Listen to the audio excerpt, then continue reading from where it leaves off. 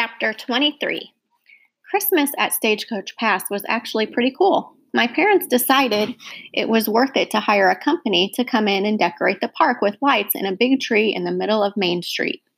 We pulled all the old Christmas decorations out of storage and placed them around the park. Things like wreaths made of horseshoes and cowboy boots filled with fake poinsettias. Dad made sure the company he hired strung lights over the covered wagon that marked the entrance. They also added the word Christmas after Stagecoach Pass, so everyone would know something a little different was going on. I had the idea to set up a booth that sold hot cocoa and some more fixings, and we lit fires in a couple of the old metal garbage cans. I had never expected the Arizona nights to get so cold. The weather even dipped below freezing a couple of times.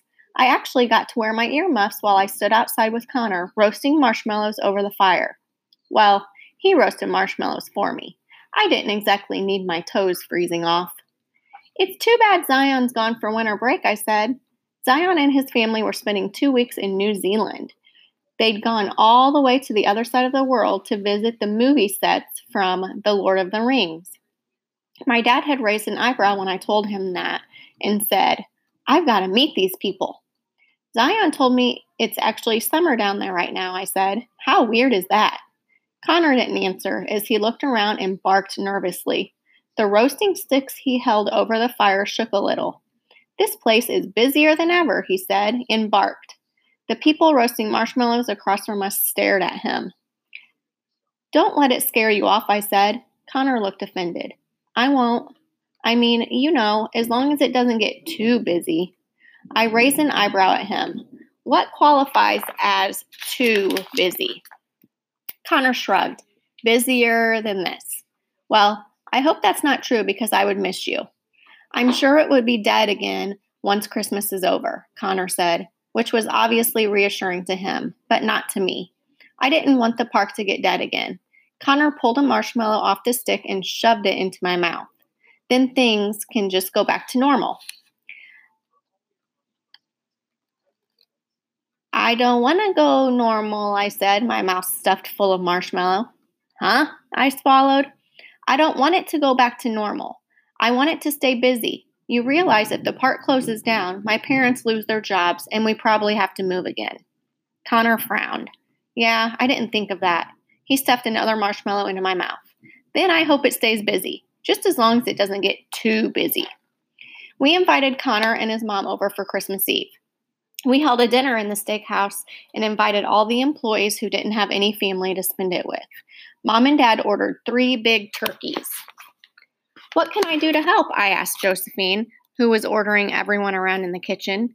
They were busy making cornbread stuffing, mashed potatoes, corn, and of course, cowboy beans, cornbread, and coleslaw, which I would most definitely not be eating. Coleslaw was ruined for me and would forevermore be known as pit slaw.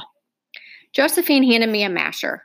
"Why don't you mash up them potatoes?" She stuck the giant pot of potatoes on the floor for me, and I worked on handling the masher with my feet. Several of the employees stopped to watch, but Josephine told them all to skedaddle. "Those will be the best mashed potatoes you ever put in your mouth," she snapped at anyone who raised an eyebrow at me mashing the potatoes. At one point, Henry walked in. He put his hands on his hips.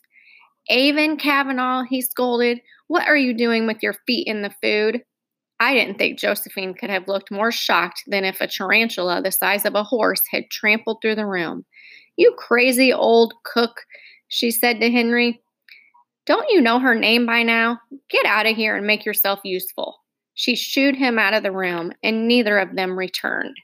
When I was done with the potatoes, I peeked my head through the swinging doors of the kitchen. I watched Connor and his mom sitting at a table together with my mom, talking and laughing. I knew this was the first time they had eaten in a restaurant together since Connor's tics had started. So I was glad to see Connor looked so comfortable, although he didn't eat much during dinner. As we all sat together at the table, I whispered to Connor, "Henry just called me Avon Kavanaugh in the kitchen." He scrunched up his nose. Like you said, he gets really confused. I picked up my fork with my toes and stabbed a big bite of turkey. I guess He does keep confusing me for someone else, but why would he think I was a Kavanaugh? Connor shrugged. Maybe you look like a Kavanaugh. I shoved the bite of turkey in my mouth and chewed it as I thought about this. If only we could find that missing picture from the museum, I said. Maybe that would tell us something. We'll just have to keep searching the storage shed. There's got to be something in all that junk. I nodded as I stabbed another chunk of turkey. I hope so. That evening, Mom and Dad gave me a Christmas present. A pair of turquoise and silver earrings they had purchased from a woman. I thought if I had ever got that necklace cleaned up and maybe got a new chain for it, it would look nice with my new earrings. I also thought the woman should come and sell her jewelry at Stagecoach Pass. Actually, I couldn't stop thinking of things we should do with the park. I had a lot of ideas.